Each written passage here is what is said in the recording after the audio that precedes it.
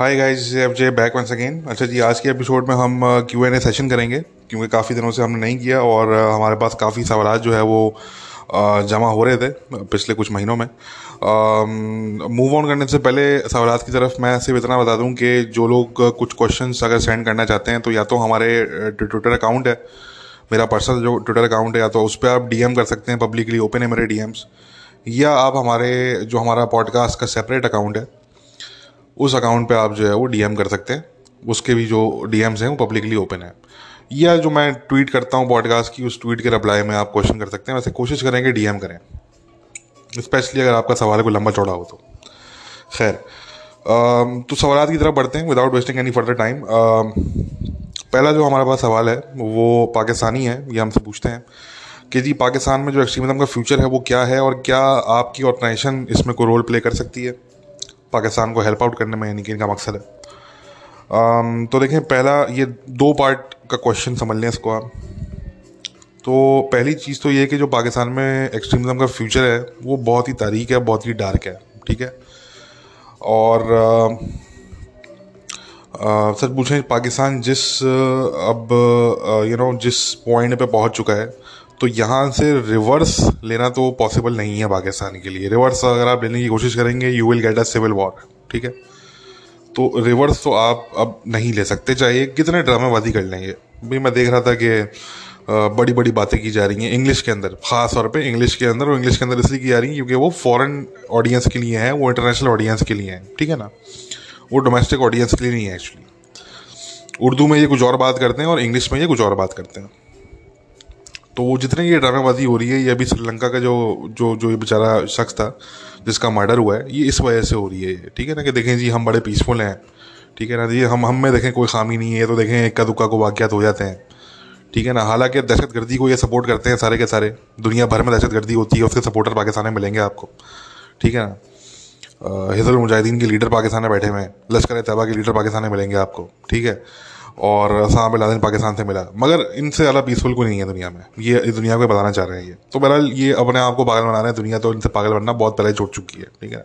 दुनिया इन लोगों से जो है वो बिल्कुल पागल नहीं बनती, वो दुनिया को रियलिटी पता है इन लोगों की अच्छी तरीके से।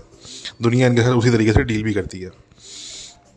तो कहने का मकसद कि अभी कुछ दिन पहले ये टीएलपी के साथ डील की, टीटीपी के साथ डील को जस्टिफाई कर रहे हैं, ठीक है ना। हमें सुनने में आ रहा है कि यार सीज़ फायर जो है वो मज़ीद एक्सटेंड हो सकता है क्योंकि उसमें कुछ पेशरफ्त हुई है।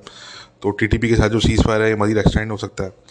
तो कहने का मकसद कि एक साथ आप एक तरफ आप ये कर रहे हैं और दूसरी तरफ जो है वो आप कह रहे हैं कि नहीं नहीं, देखें जी हम फाइट बैक करेंगे रिलीजियस एक्सट्रीमिज्म के अगेंस्ट।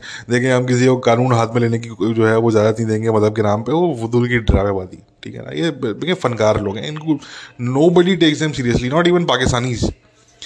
मैं इतने हमारे पाकिस्तानी दोस्त हैं, वो मजाक उड़ा रहे होते हैं इनका, वो, ठीक है ना। वो कहते हैं यार ये किस किस्म के लोग हैं। और बहुत से लोग ऐसे हैं जिन्होंने वोट एक्चुअली इनको डाला है ठीक है, इनके फॉर्मर एक्स सपोर्टर हैं वो लोग तो ये तो देखें, ये तो वो वाली बात है कि शीशे के सामने खड़े होके अपने आप से झूठ बोलना है। ये तो वो वाली बात है, ठीक है ना। तो लेट देम डू दैट, ठीक है। ये अपना तमाशा बनाते रहेंगे दुनिया में। मगर जो सवाल है वो सवाल ये कि जी क्या फ्यूचर है। तो भाई फ्यूचर तो तारीख है, ठीक है। फ्यूचर तो सही सी बात है भाई, तारीख है। और मेरे पास तो कोई अच्छे जो है वो अल्फाज नहीं है इसको बयान करने के लिए। तो बस मैं इसको शॉर्ट में इतना ही रखूँगा कि यार फ्यूचर तारीख है, ठीक है। दूसरा जो इनका सवाल है वो ये है कि क्या मेरी ऑर्गेनाइजेशन कुछ कर सकती है इसमें।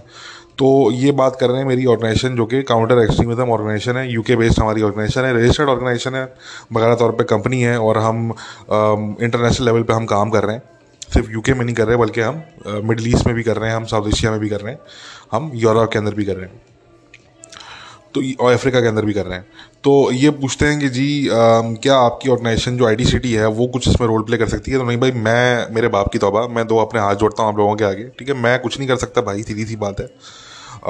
मैं कुछ भी नहीं कर सकता, ना ही मेरी ऑर्गेनाइजेशन कुछ कर सकती है। हमारी ऑर्गेनाइजेशन की वेबसाइट बाय द वे आज तक पाकिस्तान में ब्लॉक्ड है, ठीक है। पाकिस्तान में जो टेररिस्ट जो ग्रुप्स की वेबसाइट्स हैं वो ओपन है, वो पब्लिक एक्सेस के लिए वो ओपन है, उनको बगैर वीपीएन इस्तेमाल किए आप एक्सेस कर सकते हैं। मगर हमारी वेबसाइट को, जो काउंटर टेररिज्म वेबसाइट है, जो काउंटर एक्सट्रीमिज्म वेबसाइट है, उसको आप विदाउट वीपीएन एक्सेस नहीं कर सकते पाकिस्तान में, ठीक है। तो पहली तो ये बात हो गई।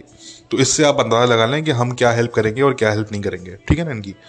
तो नहीं भाई, मैं कुछ नहीं कर सकता, ठीक है। हम तो ऑपरेशंस करते ही नहीं, हमारे तो ऑपरेशन है ही नहीं पाकिस्तान के अंदर, ठीक है ना। We have zero operation in Pakistan, ठीक है। अब तो हमने पाकिस्तानियों को जो है वो वेलकम भी करना छोड़ दिया अपनी ऑर्गेनाइजेशन में, ठीक है। अब तो को पाकिस्तानी अपनी सीवी भेजता भी है, कहता है कि जी मैं कुछ आपकी ऑर्गेनाइजेशन के लिए लिखना चाहते हैं, हम कोई रिसर्च हम सबमिट कराना चाहते हैं। हम बोलते हैं भाग जाओ ऐसे, ठीक है ना। जाओ किसी इस्लामाबाद के थिंक टैंक के पास जाओ, वहाँ पे तुम्हारी रिसर्च पब्लिश होगी। तुम लोग इस काबिल नहीं हो कि कोई इंटरनेशनल प्लेटफॉर्म पे तुम्हारी रिसर्च पब्लिश करे, ठीक है। तो हम तो भगा देते हैं इन लोगों को ना, ठीक है, सीधी सी बात है। पहले भी जब हमारी वेबसाइट ब्लॉग नहीं थी पाकिस्तान में, तब भी हम इनको जो है वो अपनी वेबसाइट पे कवरेज ज़रूर दिया करते थे पाकिस्तान को। कोई अगर टेररिज्म का वाकया हो रहा है या कोई ऐसा इंसिडेंट हो गया, हमारी बड़ी मशहूर रिपोर्ट है साहिवाल के इनकाउंटर पे, जो कि हमारी सबसे ज़्यादा पढ़ी जाने वाली रिपोर्ट्स में से वो एक रिपोर्ट है आज तक। तो हम कवरेज उस टाइम पे ज़रूर देते थे, बट जब से हमारी वेबसाइट ब्लॉक्ड हुई है तो हमने अपनी कवरेज ही बिल्कुल जो है वो बंद कर दी है पाकिस्तान पे। ज़ीरो कवरेज, ठीक है, कोई कवरेज नहीं मिलेगी आपको अब हमारी तरफ से पाकिस्तान पे। मतलब हमने कम्प्लीटली इग्नोर कर दिया। पाकिस्तान ने हमारी वेबसाइट ब्लॉक की, हमने पाकिस्तान को इग्नोर कर दिया सिंपली, ठीक है। हमने बोला भाई तुम्हारा टेररिज्म तो मुबारक हो, ठीक है। आप जाने आपका टेररिज्म जाने, आपने काउंटर करना है या उसको एम्ब्रेस करना है या उसको मेनस्ट्रीम करना है, शौक से करो, कल नहीं करो आज करो हमारी वाला से, ठीक है। तो हमारा तो उससे कोई लेना देना, कोई वास्ता हमारा है नहीं उससे, साफ सी सीधी सी बात है, ठीक है। पाकिस्तान जाने, पाकिस्तान के इदारे जाने, पाकिस्तान के इदारों का काम जाने भाई। इनको जो करना है एक्सट्रीमिज्म के साथ, ठीक है, ये लोग करें, ठीक है। हमारा उससे कोई ताल्लुक वास्ता नहीं है, ठीक है। अलबत्ता बाकी की दुनिया में हमारे ऑपरेशंस बिल्कुल चल रहे हैं। और देखिए हमारे ऑपरेशंस क्या हैं, हम बेसिकली हैं एक एजुकेशनल इंस्टीट्यूशन। पहले तो आप इसको समझ लें कि हम हैं क्या एक्चुअली, ठीक है ना। We are an educational institution. हमारा मेन जो काम है वो एजुकेशन पे है। हमारी जो 80% टीम है ITCT पे, बल्कि ओवर 80%, वो सारे के सारे या तो एकेडमिक्स हैं, यानी कि प्रोफेसर हैं, लेक्चरार्स हैं, डॉक्टर हैं, PhD होल्डर्स हैं, या वो इमाम्स हैं, ठीक है। इमाम्स को तो हमने वेबसाइट पर अपने एडवर्टाइज ही नहीं किया हुआ, उनको तो हमने उनकी उनकी शनाख्त वेबसाइट पर हम कराती नहीं है अपनी। उसकी वजह है क्योंकि उनको बेचारों को बड़ी लाइफ थ्रेट होती है, ठीक है ना। वो इस्लामिस्ट वगैरह जो होते हैं वो फिर उनके पीछे पड़ जाते हैं कि यार आपका ताल्लुक इन लोगों से, ठीक है ना जी। क्योंकि यार मैं आपको पॉपुलर नहीं उतना भाई, सीधी सी बात है। हमारे अपने व्यूज़ हैं, पॉलिटिकल व्यूज़ हैं, तो इस्लामिस्ट जो है वो पसंद नहीं करते हमें। हम तो उनके नैरेटिव को काउंटर करने के लिए बैठे हैं यहाँ पे, ठीक है ना। तो जो इमाम्स हैं हमारे, जो हमारे लिए काम करते हैं दुनिया भर में, उनको हम शो नहीं करते, उनकी हम एडवर्टाइजमेंट नहीं करते उनके नाम को, ठीक है। मगर जो हमारी बाकी की टीम है वो हम हमारी वेबसाइट पे आपको मिल जाएगी। तो कहने का मकसद भाई कि मैं तो भाई कुछ नहीं कर सकता, ना मेरी ऑर्गेनाइजेशन इसमें कुछ कर सकती है। मैंने बताया कि हम ग्लोबल लेवल पे बिल्कुल काम कर रहे हैं, यूरोप में हम काम कर रहे हैं, और हमारा मेनली काम है एजुकेशनल। हम जो है वो यूनिवर्सिटीज़ के लिए कोर्स आउटलाइन हम प्रोवाइड करते हैं, हम कोर्सेज डिज़ाइन करते हैं यूनिवर्सिटीज़ के लिए। इस टाइम पे दुनिया में मल्टीपल यूनिवर्सिटीज़ हैं जहाँ पे हमारे कोर्सेज टीच किए जा रहे हैं, ठीक है। और इसी तरीके से मल्टीपल इस्लामिक कम्युनिटी सेंटर्स हैं दुनिया भर में। मैं किसी मुल्क का यहाँ पे नाम नहीं ले सकता, मगर ऐसे इस्लामिक कम्युनिटी सेंटर्स हैं दुनिया भर में जहाँ पे हमारे कोर्सेज, यूथ काउंसलिंग के कोर्सेज, काउंटर एक्सट्रीमिज्म कोर्सेज हमारे जो है वो पढ़ाए जा रहे हैं इमाम्स वगैरह की तरफ से, ठीक है। तो मुल्क के हिसाब से हम अपना कोर्स डिज़ाइन करते हैं। इंडिया के हिसाब से होगा तो इंडिया के हिसाब से हम अपना कोर्स डिज़ाइन करेंगे। अगर इराक है तो इराक के हिसाब से हमारा कोर्स होगा। अगर जर्मनी है तो जर्मनी के हिसाब से हमारा कोर्स होगा। अगर अमेरिका है तो अमेरिका के हिसाब से हमारा कोर्स होगा। अगर मलेशिया है, इंडोनेशिया है, तो उनके मुल्कों के हिसाब से हमारा कोर्स डिज़ाइन होगा। हर मुल्क के हिसाब से हमारा अलग से एक जो है वो कोर्स, स्पेशल कोर्स हम डिज़ाइन करते हैं, जो कि फिर जो है वो उनके यूनिवर्सिटीज़ या उनके जो और इदारे हैं वो जो है वो हमारे नाम के साथ उसको जो है वो वहाँ पे टीच करते हैं। तो बहरहाल मैं ज़्यादा मज़ीद डिटेल्स में इसमें नहीं जाऊँगा, बट मैंने बताया कि the general idea is to brief you guys के हमारा जो मेन ताल्लुक है वो educational, basically we are an educational institution, ठीक है ना, सिंपली पुट। तो अच्छा ये भी मैं क्लियर कर दूं कि हम जिस मुल्क में भी हम काम करते हैं तो हमें वहाँ के इदारों की या वहाँ के कम्युनिटी सेंटर्स की, ठीक है, हमें सपोर्ट चाहिए होती है वन वे और दी अदर, ठीक है ना। अब ज़रा अमेरिका या UK ऐसे मुल्कों में हमें फिर भी इतनी सपोर्ट नहीं चाहिए होती, ठीक है। बट जहाँ बात आती है थर्ड वर्ल्ड की, इराक हो गया, ठीक है ना, या और इस तरह के थर्ड वर्ल्ड कंट्रीज़ हो गए, तो वहाँ पे तो हमें सपोर्ट चाहिए होती है कि भाई हमारा अगर कोई प्रोफेसर है, अगर कोई लेक्चर दे रहा है वो, तो यार उसकी जो लाइफ और प्रॉपर्टी है वो सेफ गार्ड होनी चाहिए। उसकी जिम्मेदारी जो है उस मुल्क के इदारों की है, ठीक है ना। तो ये एक ऐसा काम है जो कि हम किसी भी मुल्क में उस मुल्क के इदारों के बगैर हम कर भी नहीं सकते। पहली बात तो ये, इसको आप समझ लें। तो अगर आप चाहते हैं कि यार हम पाकिस्तान में कोई काम करें, तो मैंने पहले भी बात की थी कि आप पाकिस्तान की पहले तो गवर्नमेंट को चिट्ठी लिखना शुरू शुरू करें। उनको आप चिट्ठियाँ लिखें कि भाई इनकी वेबसाइट को अनब्लॉक किया जाए, ठीक है। और उसके बाद भी अगर हम कुछ पाकिस्तान के लिए अगर कर सकते होंगे, डेफिनेटली। अव्वल तो भाई मैं हाथ जोड़ता हूँ, मुझे कुछ नहीं करना है, ठीक है। मेरी ऑर्गेनाइजेशन को कोई शौक नहीं है कुछ करने का पाकिस्तान में, सीधी सी बात है। हमें हमें लोगों की जान ज़्यादा अजीज है, ठीक है। बट मान लेते हैं, एक मिनट के लिए तसव्वुर कर लेते हैं हाइपोथेटिकल सिचुएशन में कि यार अगर हम करने की ख्वाहिश भी रखें ना, तो उसमें हमें सपोर्ट चाहिए होगी पाकिस्तान की गवर्नमेंट की, पाकिस्तान के सिक्योरिटी इदारों की, कि वो हमारे स्टाफ को, हमारे प्रोफेसर को, हमारे इमाम को, जो हमारे लिए ऑन द ग्राउंड काम कर रहा होगा। भाई मैं तो नहीं करूँगा ना ऑन द ग्राउंड काम, मैं तो इमाम नहीं हूँ, ठीक है जी। तो जो भी कोई इमाम होगा या जो भी प्रोफेसर होगा कोई, वो ऑन द ग्राउंड जो हमारे लिए काम कर रहा होगा, तो उसकी जो लाइफ और प्रॉपर्टी है वो सेफ गार्ड होगी, उसको कोई थ्रेट नहीं होगा, उसको कोई धमकी नहीं देगा, उसको कोई जो है वो कोई जो है वो उसको नुकसान पहुंचाने की कोशिश नहीं करेगा। ये जब तक हमें गारंटी नहीं मिलेगी तब तक हम काम कर ही नहीं सकते किसी भी मुल्क में, चाहे वो पाकिस्तान हो चाहे वो कोई और मुल्क हो, ठीक है ना। तो कहने का मकसद कि ये जो है वो मामलात हैं भाई। तो इसलिए अगेन भाई मैंने बताया कि अव्वल तो मुझे कोई शौक नहीं है, ठीक है। क्योंकि मैंने कहा ना कि पाकिस्तान में तो देखें, पाकिस्तान में कौन सी ऐसी पर्सनैलिटीज़ हैं, आप मुझे कोई 2 पर्सनैलिटीज़ के नाम बता दें जो कि खुल के कहती हूँ कि यार we are against Islamist extremism. पहले तो ये इस्लामिस्ट का वर्ड यूज़ करते हो, ये आपको लोग ऐसे नहीं मिलेंगे पाकिस्तान में। वो बोलेंगे नहीं देखें ये तो असल इस्लाम है ही नहीं, ठीक है ना, ये तो जी इसकी तो इस्लाम में कोई गुंजाइश ही नहीं है। जबकि अगला बंदा जो है वो बगैर इस्लामिक टेक्स्ट कोड कर रहा है, करने वाला, मगर वो अगला कह रहा होता है कि नहीं यार ये तो इस्लाम में है ही नहीं। तो बात ये है कि आप पहले तो रिकग्नाइज़ करें कि इस्लामिस्ट एक्सट्रीमिज़म जो है वो एग्जिस्ट करता है। दूसरी चीज़ आप ये रिकग्नाइज़ करें कि इस्लामिस्ट एक्सट्रीमिज़म को आप सिर्फ इस्लाम के थ्रू ही काउंटर कर सकते हैं, ठीक है।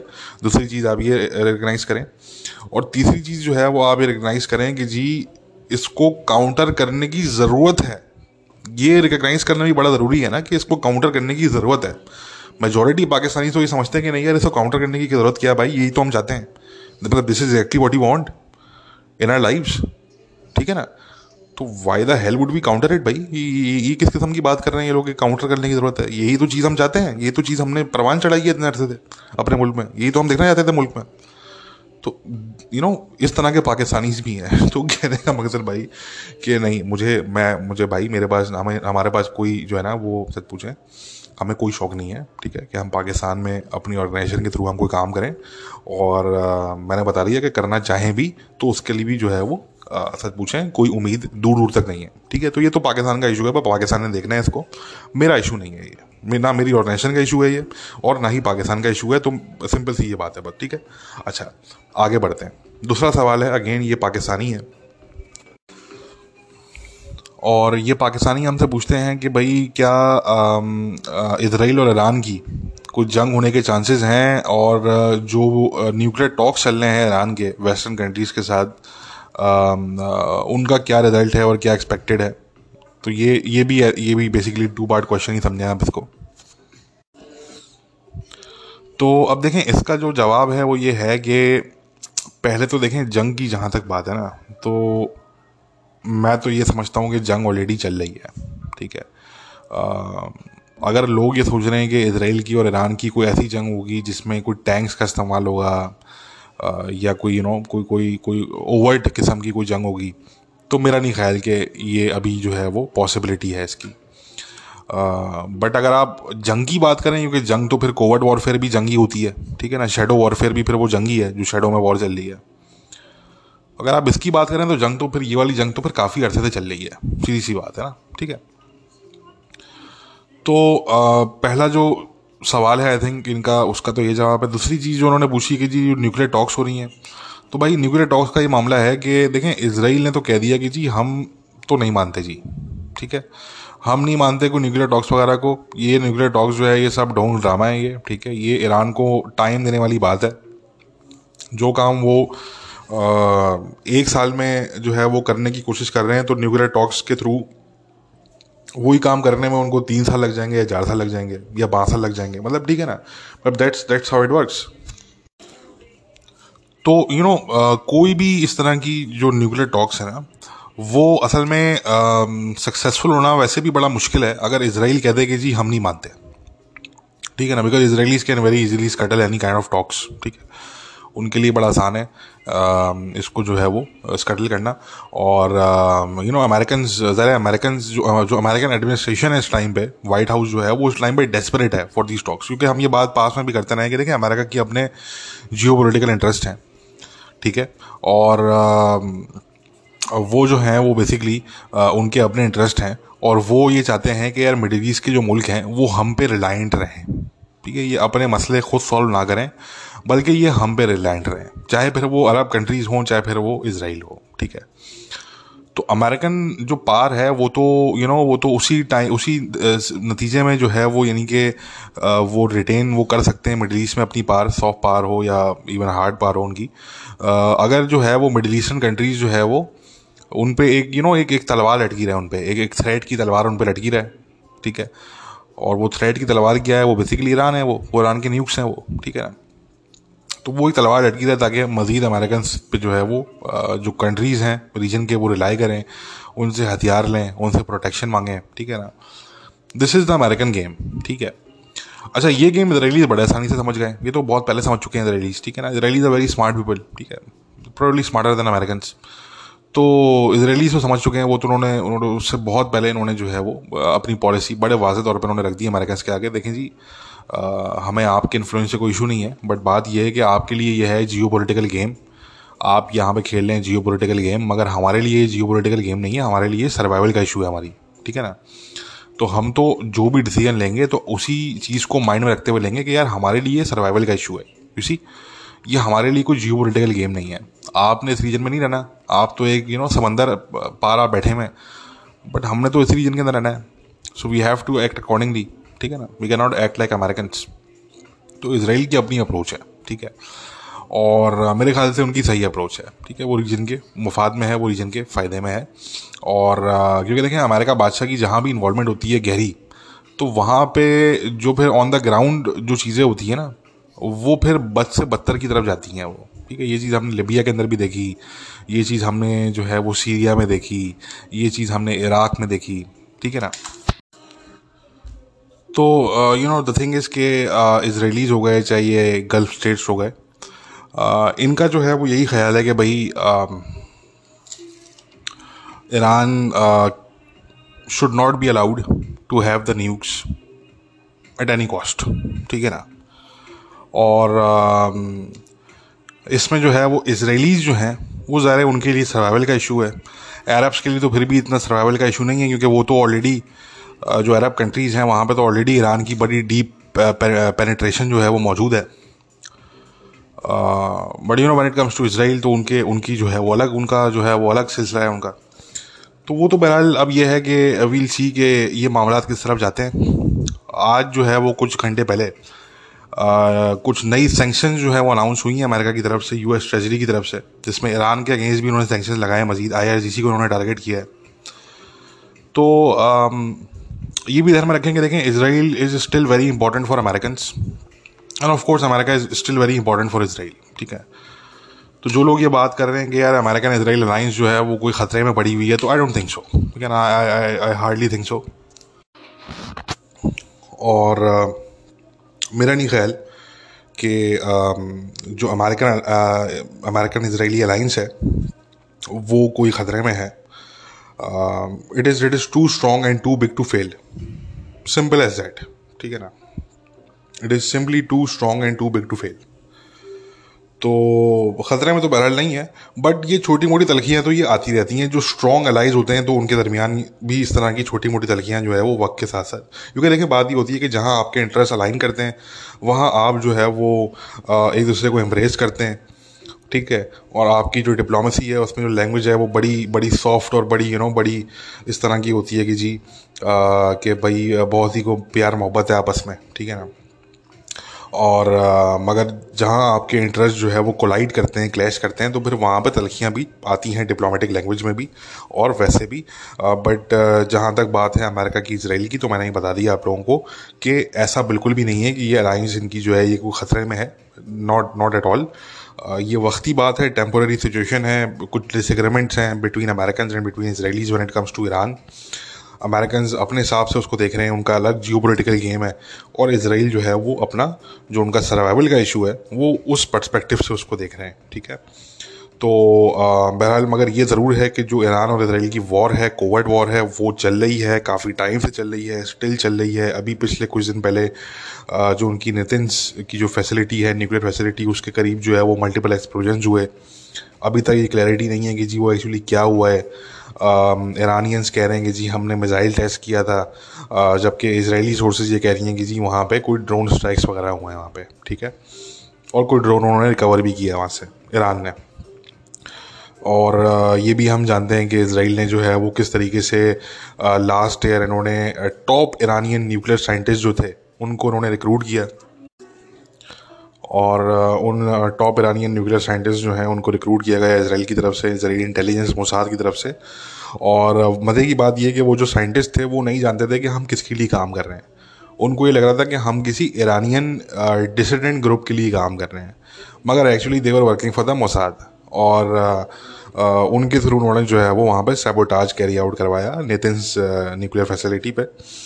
और ये रिपोर्ट भी जो है वो फिर सुनने में आई रिसेंटली कि जी वो जो मेटल पाइप्स इस्तेमाल किए हैं ईरान ने अपने कुछ न्यूक्लियर फैसिलिटीज़ में, वो सुनने में आया कि जी वो मोसाद ने उनको सेल किए हैं एक्चुअली, ठीक है। और उन मेटल पाइप्स में मेटल के साथ साथ एक्सप्लोजिव्स भी थे। वो इस तरीके से वो बनाए गए थे मेटल पाइप्स कि it had metal plus explosives in it. और वो ईरानियंस को पता ही नहीं था कि जी ये तो हमने मोसाद से ख़रीद लिए हैं, और उन्होंने उनको इंस्टॉल कर दिया। And all Israelis had to do was to just press one button. वो एक बटन उन्होंने दबाया और वहाँ पे ब्लास्ट होना स्टार्ट हो गया उन पाइप्स के अंदर, ठीक है। तो इसी मतलब कहने का मकसद कि ये समझने वाली बात है कि ईरान एक ऐसा मुल्क है जहाँ पे ईरान की जो पूरी पिछले तकरीबन 30-40 साल की जो एग्जिस्टेंस है वो बेस्ड ही एंटी अमेरिकन और एंटी इजरायली सेंटिमेंट पे बेस्ड है वो, ठीक है। मुल्ला रेवोल्यूशन जब ये हुआ, इस्लामिक रेवोल्यूशन, और मुल्ले आके बैठे वहाँ पे तेहरान में, तो उसके बाद से जो उनका पूरा नरेटिव है, जो वो जिस तरीके से अपने आवाम को ब्रेन वॉश करते हैं अगेंस्ट अमेरिका, अगेंस्ट इसराइल, ठीक है, स्पेशली अगेंस्ट इसराइल, तो उसकी तो मिसाल नहीं मिलती तारीख में, ठीक है ना। किस तरीके से अपनी पब्लिक को ये लोग जो है वो ब्रेन वॉश करते हैं। और फिर ये देखें कि ईरान का कितना सख्त होल्ड है, ईरान की इंटेलिजेंस का, IRGC का, यानी कि इससे अंदाज़ा लगाएं कि उनकी जो आर्मी है, उनकी जो एक्टिव मिलिट्री है, वो जवाबदेह है मुल्लाओं को। They are answerable to the mullahs, right. तो इस तरह का मुल्क हो कि जहाँ पे आप कहते हो कि यार हमारा अज़ली दुश्मन जो है वो इसराइल है, और हम हमारी एग्जिस्टेंस इसलिए कि हमने इसराइल को डिस्ट्रॉय करना है, ठीक है।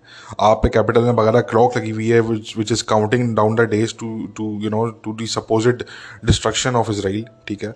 और आप जो है वो अपनी पब्लिक को आपने ब्रेन वॉश करने में आपने पैसे पे पैसा आपने झोंक दिया, ठीक है, कि किसी तरीके से लोग ब्रेन वॉश हो जाए। और इतना सब कुछ होने के बावजूद आप इमेजिन करें कि उन्होंने, मोसाद ने कितना डीपली इनको पेनिट्रेट किया हुआ है। इनके तेहरान में घुस के उन्होंने जो है वो इनके फादर ऑफ न्यूक्लियर, जो उनके जो चीफ न्यूक्लियर साइंटिस्ट आप कह सकते हैं, ठीक है, उसको उन्होंने असैसिनेट किया। वो सैटेलाइट गन का इस्तेमाल किया, रोबोटिक गन थी वो बेसिकली, ठीक है, सिंपली जीनियस। वो उन्होंने रोबोटिक गन का इस्तेमाल किया, वो सैटेलाइट के थ्रू उसको ऑपरेट कर रहे थे। उनके ग्राउंड एजेंट्स भी मौजूद थे उसको उस एक्टिविटी में, बट जो असैसिनेशन परफॉर्म की वो तो रोबोट ने की बेसिकली। और उससे पहले आप देख लें कितने सैबोटाज जो है वो कैरी आउट किए गए ईरान के अंदर, ठीक है, जिसका हमें पता था कि यार ये कोई एक्सीडेंट नहीं है, ये जो फायर यहाँ पे हुई है, जो यहाँ पे एक्सप्लोजन हुए हैं, कोई एक्सीडेंट नहीं है, ये इसके पीछे 101% इसके पीछे जो है वो इसराइलीज़ हैं। We all knew that at that time. फिर वो चीज़ें बाद में कन्फर्म हो गई वो कुछ महीने बाद ही। और इसराइल ऑल्सो मेड श्योर, क्योंकि देखें अगर वो चुप रहना चाहते, अगर वो उसकी जिम्मेदारी अगर वो नहीं लेना चाहते, तो वो दैट वाज ऑल्सो पॉसिबल ना, वो चुप रह सकते थे वो। बट इसराइलीज मेड श्योर कि not only the Iranians but also the rest of the world finds out कि इसके पीछे कौन है और हम क्या कर सकते हैं एक्चुअली, राइट। तो just imagine, like I am saying कि ईरान का आप इमेजिन करें कि मतलब किस तरह की क्लोज्ड किस्म की सोसाइटी है ईरान, कितनी हाईली मिलिटराइज्ड और कितनी मतलब हाईली आप कह सकते हैं कि जहाँ पे मुल्लाओं का जहाँ पे राज है, ठीक है। तो एक ऐसी जगह पे भी जहाँ पे हर अगला चलता फिरता बंदा ईरानियन जो है वो एंटा इसराइल है, वो नफरत करता है यहूदियों से वो। तो ऐसे मुल्क में भी उन्होंने जो है वो इतना डीपली पेनिट्रेट किया हुआ है, राइट। Amazing, simply amazing. तो कहने का मकसद कि ये तमाम चीज़ें हैं और कोवर्ट वॉर है वो अपनी जगह चल रही है और ये चलती रहेगी डेफिनेटली। बट मैं नहीं समझता कि कोई ओवर्ट वॉर, कोई टैंक्स या मिसाइल्स वगैरह इस तरह की चीज़ों के थ्रू कोई जो है वो जंग स्टार्ट हो वगैरह तौर पे। मैं अभी फ़िलहाल मुझे ये चीज़ नहीं दिख रही, कम से कम नियर फ्यूचर में। डिस्टेंट फ्यूचर का हम कुछ नहीं कह सकते, नियर फ्यूचर में हमें फ़िलहाल ऐसी कोई चीज़ जो है वो अभी नहीं दिख रही। अच्छा जी, अब ये जो नेक्स्ट सवाल है ये हमारे पास जो है वो इंडिया से है। और इंडिया से ये हमसे पूछते हैं कि जी क्या आपको पाकिस्तान और इंडिया के दरमियान कोई पीस जो है वो दिखता है आने वाले वक्तों में। और ये हमारे बड़े डेडिकेटेड जो है वो लिसनर है हमारे ये। तो खैर, थैंक्स फॉर द क्वेश्चन। नहीं, मुझे तो देखें कोई पीस नहीं दिखता पाकिस्तान इंडिया के बीच में। देखिए, पाकिस्तान की जो पूरी एग्जिस्टेंस है ना, वो बेस्ड ही एंटाई इंडिया एग्जिस्टेंस पे बेस्ड है वो, ठीक है। मतलब अगर वो पाकिस्तान से पूछे कि जी आप क्यों हैं, तो पाकिस्तान उसका जवाब ये देगा कि जी क्योंकि इंडिया था तो जिस इसलिए हम हैं, ठीक है। Without India Pakistan can not justify its own existence, that is a problem, ठीक है।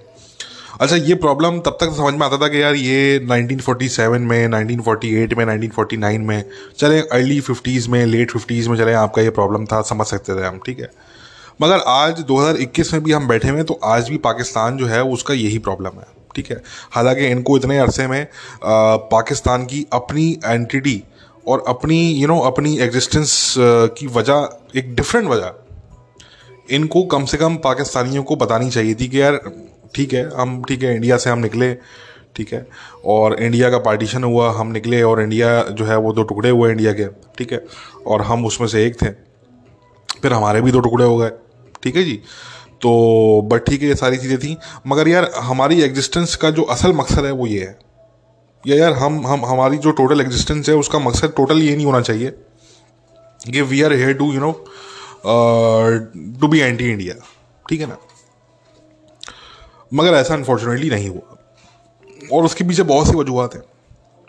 पाकिस्तान की पॉलिटिकल एलीट ने इंडिया को अपने जो है वो अपने अपने अपने पॉलिटिक्स के लिए इस्तेमाल किया, ठीक है। जिस तरीके से पाकिस्तान में जो है वो मज़हब को इस्तेमाल किया जाता है पॉलिटिक्स चमकाने के लिए अपनी, इसी तरीके से इंडिया का भी इस्तेमाल जो है वो पाकिस्तान की पॉलिटिकल इस्टेब्लिशमेंट ने भी किया और जो मिलिट्री इस्टेब्लिशमेंट है उन्होंने भी किया, ठीक है ना। तो सब ने मिलके जो है वो इसका इस्तेमाल किया इंडिया वाले मुद्दे का। और अच्छा, ये मैं बिल्कुल मानता हूँ कि देखें राइवलरी तो रही है शुरू से, ठीक है, बट एक राइवलरी होना एक अलग चीज़ होती है और नफ़रतें होना बकायदा तौर पे, रिलीजियस हेटरेड जो होती है ये एक बड़ी डिफरेंट चीज़ होती है, ठीक है जी। मतलब राइवलरी जो है वो फ्रांस और यूके की भी है इस टाइम पे, मगर ऐसा नहीं है कि फ्रेंच टेक्स्ट बुक्स में जो है वो या यूके की टेक्स्ट बुक्स में जो है वो एक दूसरे के खिलाफ जो है वो रिलीजियस हेटरेड पढ़ाई जा रही है वहाँ पे, ठीक है। तो मतलब राइवलरी जो होती है, जियो पोलिटिकल राइवलरी होती है, वो एक अलग चीज़ होती है, ठीक है, वो तो हमें समझ में आती है। बट इन दोनों के दरमियान तो जियो पोलिटिकल राइवलरी तो कोई समझता ही नहीं है ना, राइट। अगर आप पाकिस्तानी से पूछेंगे तो वो बोलेंगे जी गजवा हिंद करना है हमने, तो वो तो आज तक गजवा हिंद के ख्वाब देख रहे हैं पाकिस्तानी। हालांकि उनकी आर्मी जो है वो डील कर चुकी है इंडिया से LOC पे कि जी सीज़ फायर वगैरह हो जाएगा और हम खामोशी से हम भी बैठेंगे, आप भी खामोशी से बैठें। मगर बहुत से पाकिस्तानी आज भी ऐसे हैं जो बेचारे वो ख्वाब देख रहे हैं, क्योंकि उनके देखें ना, उनके पास कुछ और ख्वाब देखने के लिए है ही नहीं बेचारे। उनकी लाइफ ऐसी है, उनकी लाइफ ऐसी जो है वो बिल्कुल तबाहशुदा लाइफ है इन लोगों की। आप हमेशा नोटिस करेंगे कि जिहाद पे जब भी कोई जाने की बात करता है तो वो बेचारा गरीब होता है जो बात करता है। जो अमीर होता है, अमीर को शौक नहीं होता जिहाद पे आने का। अमीर क्योंकि देखें बात ये ना कि एक तो पाकिस्तान में हर कोई जन्नत की तलाश में है, राइट। मेनली पाकिस्तान में दो तरह के लोग हैं, right. There are two kinds of people in Pakistan. एक वो है जो कि गरीब है, उसको भी जन्नत की जो है वो ख्वाहिश है, वो भी चाहता है कि मैं जन्नत के अंदर जाऊं, ठीक है, मगर वो गरीब है, उसको इस दुनिया में जन्नत तो मिलने से रही, उसको भी पता है। तो वो बोलता है कि यार ठीक है भाई, मैं मार मारा के मैं शहीद हो जाऊंगा, ठीक है, और मुझे जो है वो जन्नत में हूरें ही मिल जाएंगी और मैं जन्नत में चले जाऊंगा, ठीक है। एक ऐसा शख्स है। दूसरी तरह का पाकिस्तानी वो है जो कि अमीर पाकिस्तानी है। वो इसी दुनिया में अपनी जन्नत बना लेता है वो, ठीक है, वो अपनी जन्नत को इसी दुनिया में बना लेता है वो, ठीक है। अच्छा, वो अपना जो शुरू का जो पूरा हिस्सा होता है ज़िंदगी का वो अयाशियों में गुजारता है, क्योंकि वो उसने इसी दुनिया में अपनी जन्नत बनाई हुई होती है, ठीक है, पैसा वैसा होता है, तो अयाशी चली होती है। इमरान खान साहब उसकी बेस्ट एग्जाम्पल है। मतलब अगर किसी को कोई बेस्ट एग्जाम्पल चाहिए दूसरे पाकिस्तानी की, तो Imran Khan is the best example, ठीक है। वो खूब अयाशियाँ करता है वो। जब वो पहुंच जाता है 40 साल की एज में, 45 साल की एज में, 50 साल की एज पे, तो वो डरना शुरू करता है अल्लाह से। वो बोलता है कि नहीं यार, मैंने तो बहुत गुनाह कर लिए, अब मैं इसका जो है वो कैसे मैं इसका खामियाजा कैसे पूरा करूं, ठीक है। तो फिर वो बिल्कुल वही हरकत करता है जो कि इमरान खान साहब करते हैं, आजकल कर रहे हैं, वो हमें देखने को मिल रहा है पिछले काफ़ी टाइम से, कि वो फिर बिल्कुल अपने पास्ट का एंटाइथीसिस हो जाता है।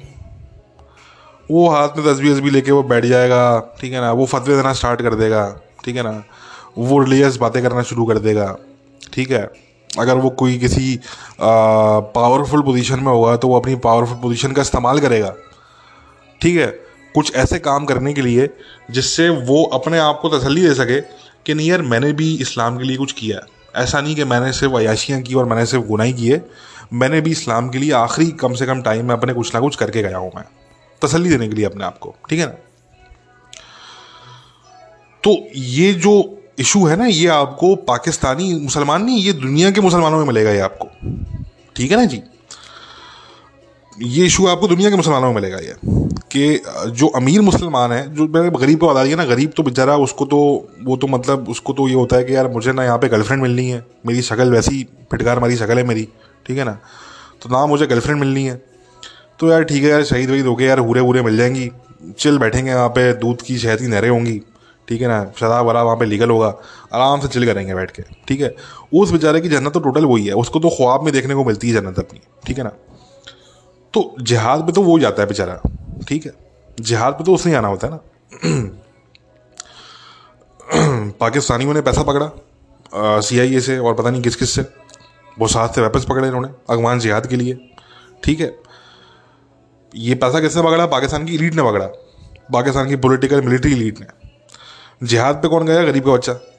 मदरसे खोले, गरीब के बच्चे को बोला कि आओ तुम स्कूल नहीं जाओ तो मदरसे में आओ, है मदरसे में तुम्हें फ्री एजुकेशन मिलेगी, और वहाँ से फिर तुम जाओगे मदरसे से पढ़ने के बाद, 1 साल पढ़ने के बाद तुम जाओगे अफगानिस्तान बॉर्डर क्रॉस करके, और वहाँ पर तुम जाके फटोगे, ठीक है। तो वो फट गए बेचारे जाके, ठीक है ना, गरीब है, फट गया अगला जाके, अगले को जाना चाहिए थी भाई। अच्छा, जो अमीर है, मैंने बताया कि खान साहब टाइप का जो अमीर है, वो बैठा हुआ है, चिल कर रहा है, वो उसने अपनी ज़िंदगी के शुरू के 40 साल 50 साल उसने अयाशियों में निकाल लिए।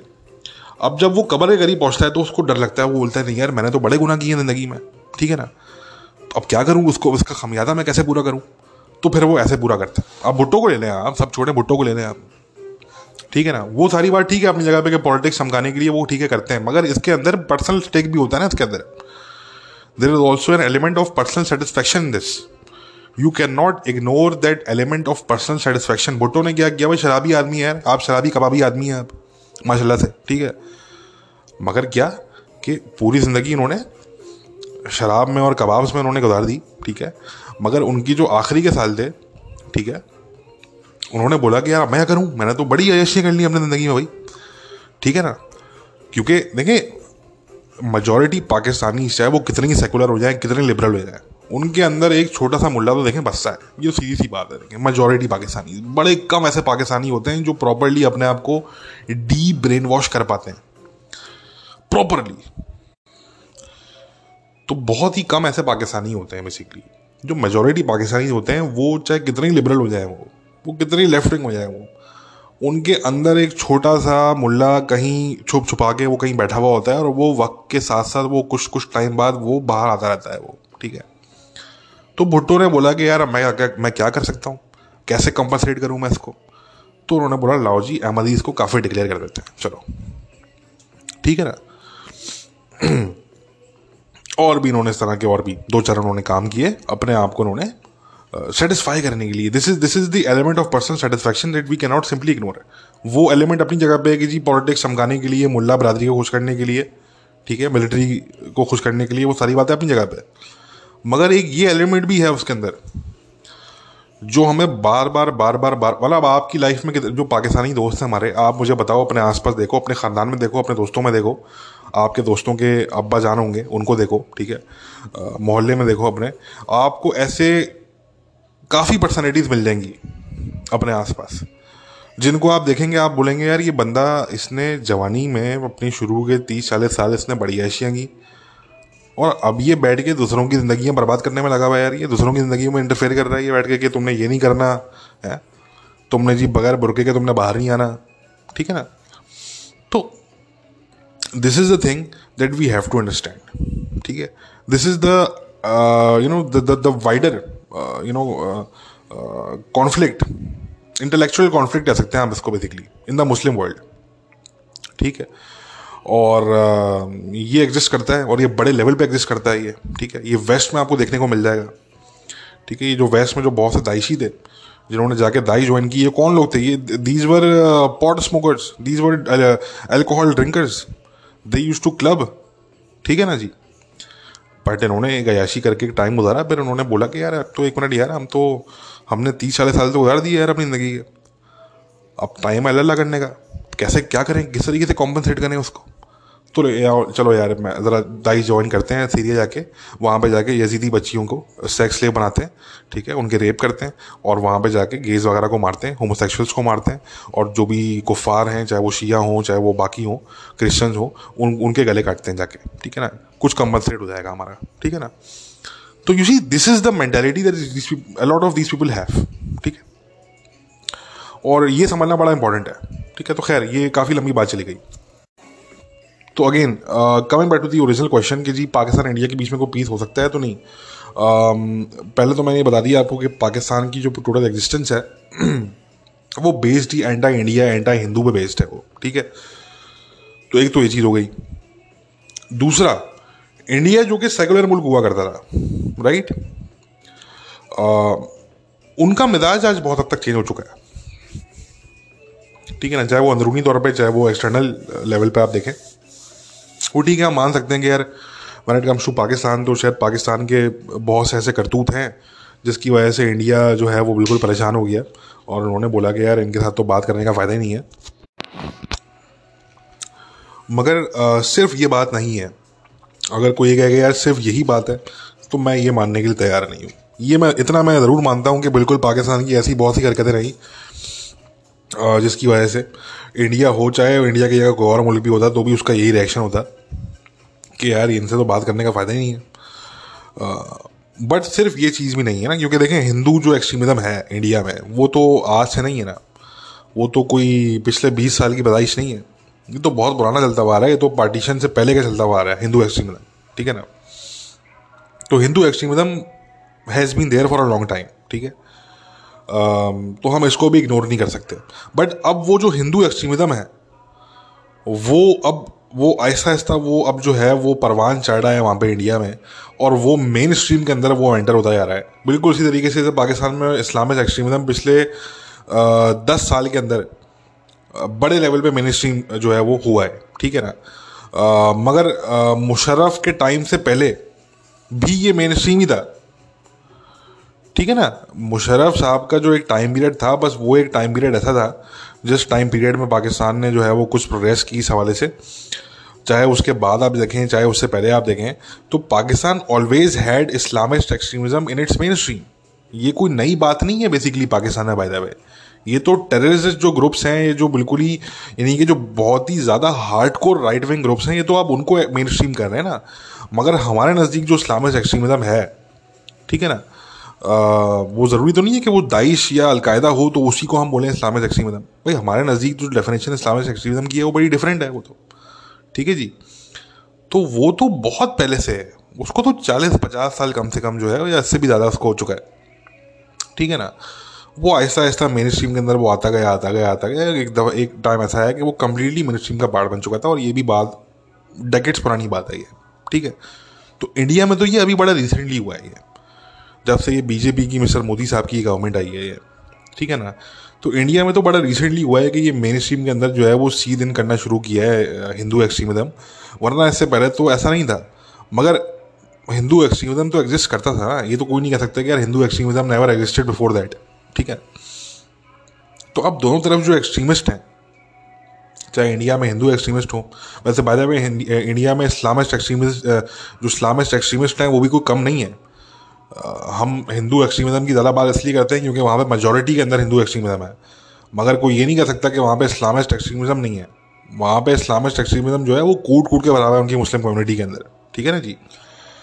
तो कहने का मकसद कि दोनों तरफ के जो एक्सट्रीमिस्ट हैं ना यार, वो अब ये अलाउ ही नहीं कर सकते, वो अलाउ ही नहीं करेंगे वो कि वो इस तरह की कोई चीज़ हो आने वाले 20 साल में भी, ठीक है ना। इसके लिए तो इनको अपनी पूरी साइकी को चेंज करना पड़ जाएगा, ठीक है ना। पहले मैंने कहा कि पहले बात थी सिर्फ पाकिस्तान की, कि पाकिस्तान का मसला है, पाकिस्तान का मसला है, अब तो इंडिया का भी मसला है, ठीक है ना। तो अब तो उसके चांसेस और जो है वो डाई डाउन हो गए हैं यार। अब तो बिल्कुल बहुत ही मुश्किल नज़र आता है कि ये चीज़ जो है वो कैसे पॉसिबल हो सकती है।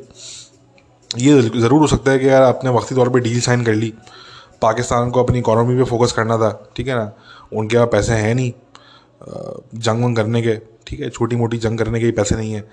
और जो जहाँ तक इंडिया की बात है, तो इंडिया का जो है वो चाइना ने उनको इतना ठोका LAC पे कि इनको लग पता गया कि हम जो पिछले 2 साल पहले जो बात कर रहे थे इन लोगों से, इंडियन से, कि भाई पाकिस्तान को पाकिस्तान के हाल पे छोड़ो, पाकिस्तान कुछ नहीं बिगाड़ सकता आपका, आप फोकस करो चाइना पे, चाइना जो है वो आपका मेन राइवल है रीजन के अंदर।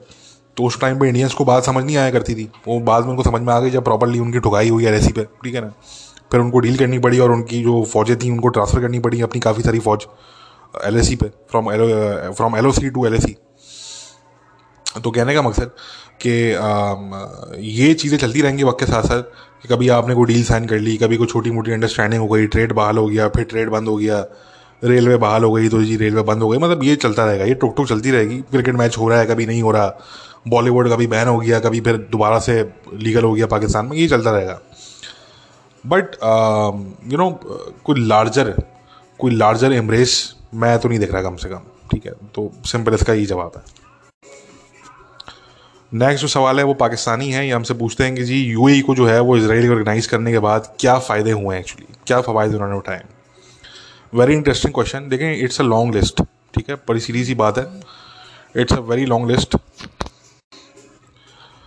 और सच पूछें ये जो लिस्ट है ये दोनों मुल्कों के लिए बड़ी लेंदी है, सिर्फ UAE के लिए नहीं। अगर कोई ये कहे कि सिर्फ UAE को फ़ायदा हुआ है तो मैं इसको नहीं मानूंगा, क्योंकि इसराइल को भी बहुत फ़ायदा है, ठीक है, मगर ऑब्वियसली UAE को भी बहुत फ़ायदा है, ठीक है। तो बहुत से फ़वाइद हैं। अगर कुछ हम फ़ायदों को देखें when it comes to UAE, तो देखें UAE की जो टेक्नोलॉजी है ना, जिस टेक्नोलॉजी के लिए उनको रिलाई करना पड़ता था यूरोप पे या अमेरिका पे, ठीक है, और वहाँ पे प्रॉब्लम क्या आता था कि यार वो कहते थे कि यार आपका यूरोपियंस तो देखें, वो तो यूरोपियंस तो सुपर वोक किस्म के लोग हैं, ठीक है, यूरोपियंस आर सुपर वोक।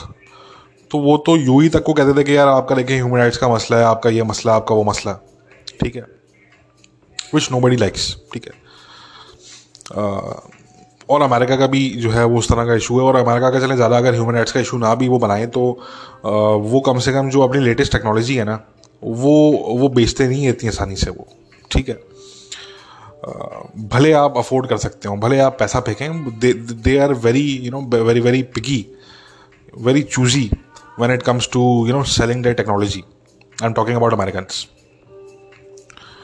तो ये मामला थे। मगर अब when it comes to Israel, तो Israel is not very selective. वो कहते हैं कि भाई ठीक है, मसला नहीं है, आप बस हमारे लिए थ्रेट ना बनना, बाकी कोई टेंशन नहीं है, पकड़ो टेक्नोलॉजी, जो करना करो, ठीक है।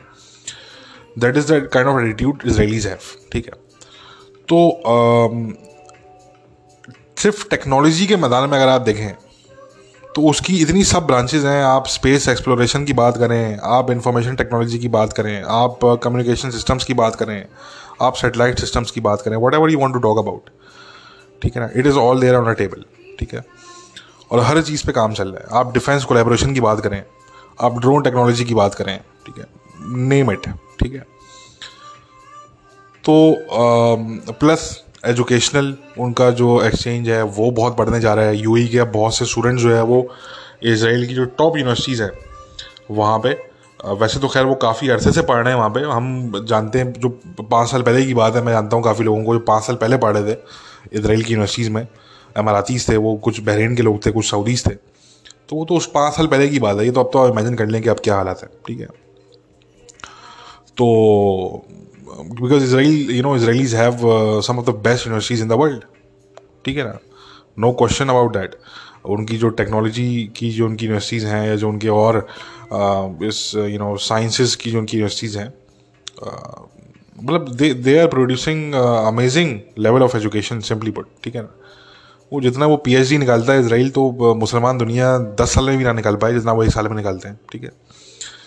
तो कहने का मकसद कि you know this is the thing.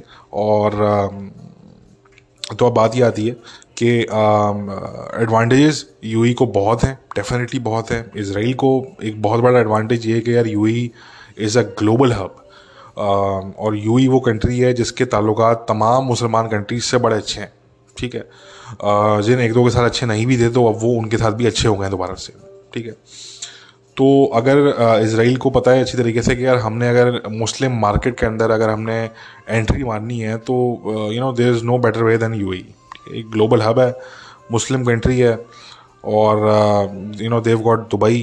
तो मतलब इससे अच्छी कोई चीज़ हो नहीं सकती इसराइल्स के लिए, ठीक है। तो दोनों के लिए ये जो पार्टनरशिप है ये बहुत बेनिफिशियल है, और इसलिए आप देख रहे हैं कि चाहे वो यूएई हो चाहे वो इसराइल हो, वो बढ़ के, मीनिंग कि you know they are going out of their way to embrace the other party, ठीक है। और ये तभी होता है जब दोनों को पता हो कि यार हमें कितना फ़ायदा है एक दूसरे से, ठीक है। और इसी तरीके से पार्टनरशिप्स जो है वो फॉर्म होती हैं, और इसी तरीके से पार्टनरशिप्स जो है वो फलती फूलती हैं, ठीक है। तो ये जो है वो इसका जवाब है। नेक्स्ट जो क्वेश्चन है ये वंस अगेन ये पाकिस्तानी है, और इन्होंने हमें ये सवाल भेजा है, और ये हमसे पूछते हैं कि जी ईरान और तालिबान के जो ताल्लुकात हैं वो किस लेवल पे हैं और उनका क्या फ्यूचर एक्सपेक्टेड है। देखें, ईरान की जहाँ तक बात है ना, तो ईरान का सिनेरियो क्या है कि ईरान वहाँ पे अपना ज़ोर चलाना जानता है जहाँ पे वो देखता है कि यार सामने वाली जो पार्टी है वो बड़ी वीक है, बड़ी यू नो बड़ी बुज़दिल टाइप की पार्टी है वो, ठीक है। Taliban are not that party, ठीक है। वक्त भी चेंज हो चुका है, ग्राउंड रियलिटीज़ भी चेंज हो चुकी हैं रीजन की, ठीक है। तो देखें, ईरान के पर्सपेक्टिव से अगर हम बात करें ना, तो ईरान का तो ये पर्सपेक्टिव है कि they are playing a very you know very tight balancing act. On the ground चीज़ें कुछ इतनी अच्छी नहीं है। उनका दो डिफरेंट टाइम जो है उनका क्लैश हो चुका है तालिबान के साथ। ईरानियन बॉर्डर फोर्सेस का उनका क्लैश हुआ है तालिबान के साथ, निमरोज़ बॉर्डर पे, दोनों दफ़ा निमरोज़ बॉर्डर पे हुआ है। और इसके अलावा जब ये पंशीर की वॉर चल रही थी उस टाइम पे हमने देखा कि दोनों मुल्कों के दरमियान तलखी भी थी। ईरान की तरफ से हमने स्टेटमेंट्स देखे इस तरह के, तालिबान के लोगों ने उसका पे जवाब दिया अपने मीडिया पे बैठ के। तो ये तलखी हमने उस टाइम पे भी देखी। बट फिर अचानक से जो है वो ईरान ने अपना एटीट्यूड जो है वो चेंज किया, और उन्होंने जो है वो अपना नया स्पेशल रिप्रेजेंटेटिव भेजा वहाँ पे अफ़गानिस्तान, और उन्होंने मीटिंग्स कैरी आउट की, और बड़ी गुडी किस्म की वो मीटिंग्स हुई वहाँ पे उनकी, और बड़े इंटरेस्टिंग प्रेस रिलीजेस वहाँ से जारी हुए। और बहरहाल मगर उसके बाद फिर हमने वो बॉर्डर क्लैशेस भी हमने देखे डेफिनेटली, ठीक है। तो मैंने कहा कि इस टाइम पे ईरान की कोशिश ये है कि जी किसी तरीके से तालिबान से बना के रखी जाए, ठीक है ना। बिकॉज इवन ईरानियंस नो के यार यहाँ पे हम ना ही अपना डंडा चला सकते हैं ज़्यादा, ठीक है। आगे सामने सन की किस्म के लोग हैं, वो तो पेट पे अपने बॉम्ब बांध के घुस जाएंगे भाई, सीधी सी बात है, ठीक है ना। तो मतलब ईरान नोस के यार ये तो यहाँ पर तो दाल अपनी गलने वाली है नहीं, डंडे के दौर पे तो यहाँ पे कुछ नहीं हो सकता। तो that's why they are trying to they are trying their best to appease the Taliban, ठीक है।